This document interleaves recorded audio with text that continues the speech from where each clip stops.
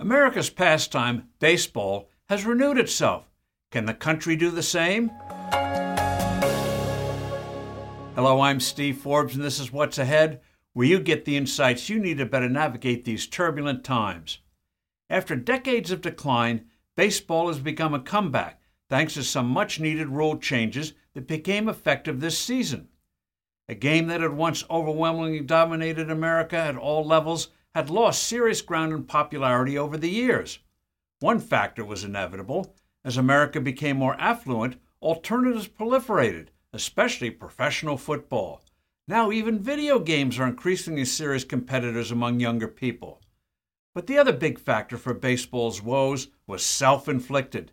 The game had become, for an alarming number of people, a bore. For them, baseball was snorball.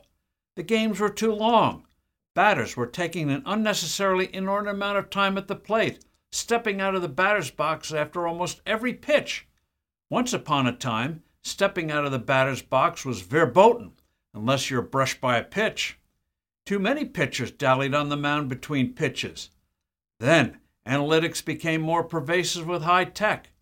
The use of the so-called infield shift exploded, whereby players moved far from their standard positions given the particularities of individual players. One almost expected to see the catcher at shortstop. Left-handed hitters were particularly hit hard. Batting averages shrank. Strikeouts were pervasive. Attendance was weakening, as were television ratings. With the new rules, position shifts are severely restricted. A time clock ensures pitchers and batters focus on playing, as shilly-shallying is now punished. Pitchers can no longer continually try to pick off base runners. Result, the length of the game has been cut by about a half hour. The pace is exciting. Base stealing has soared. Baseball is coming back, but it'll take time to bring in new fans.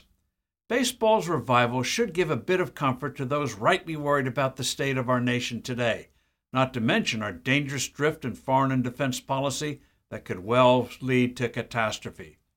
The signs of a national revival are growing, despite discouraging news. Parents are beginning to get control of their children's education, as more and more states enact education savings accounts whereby parents, not school bureaucrats, control the money. Numerous states are enacting cuts in tax rates.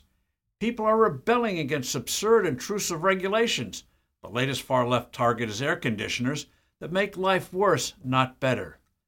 Given the damage being done by big government and the Biden administration's feckless foreign policy, making things right won't be easy, but the good fight is on.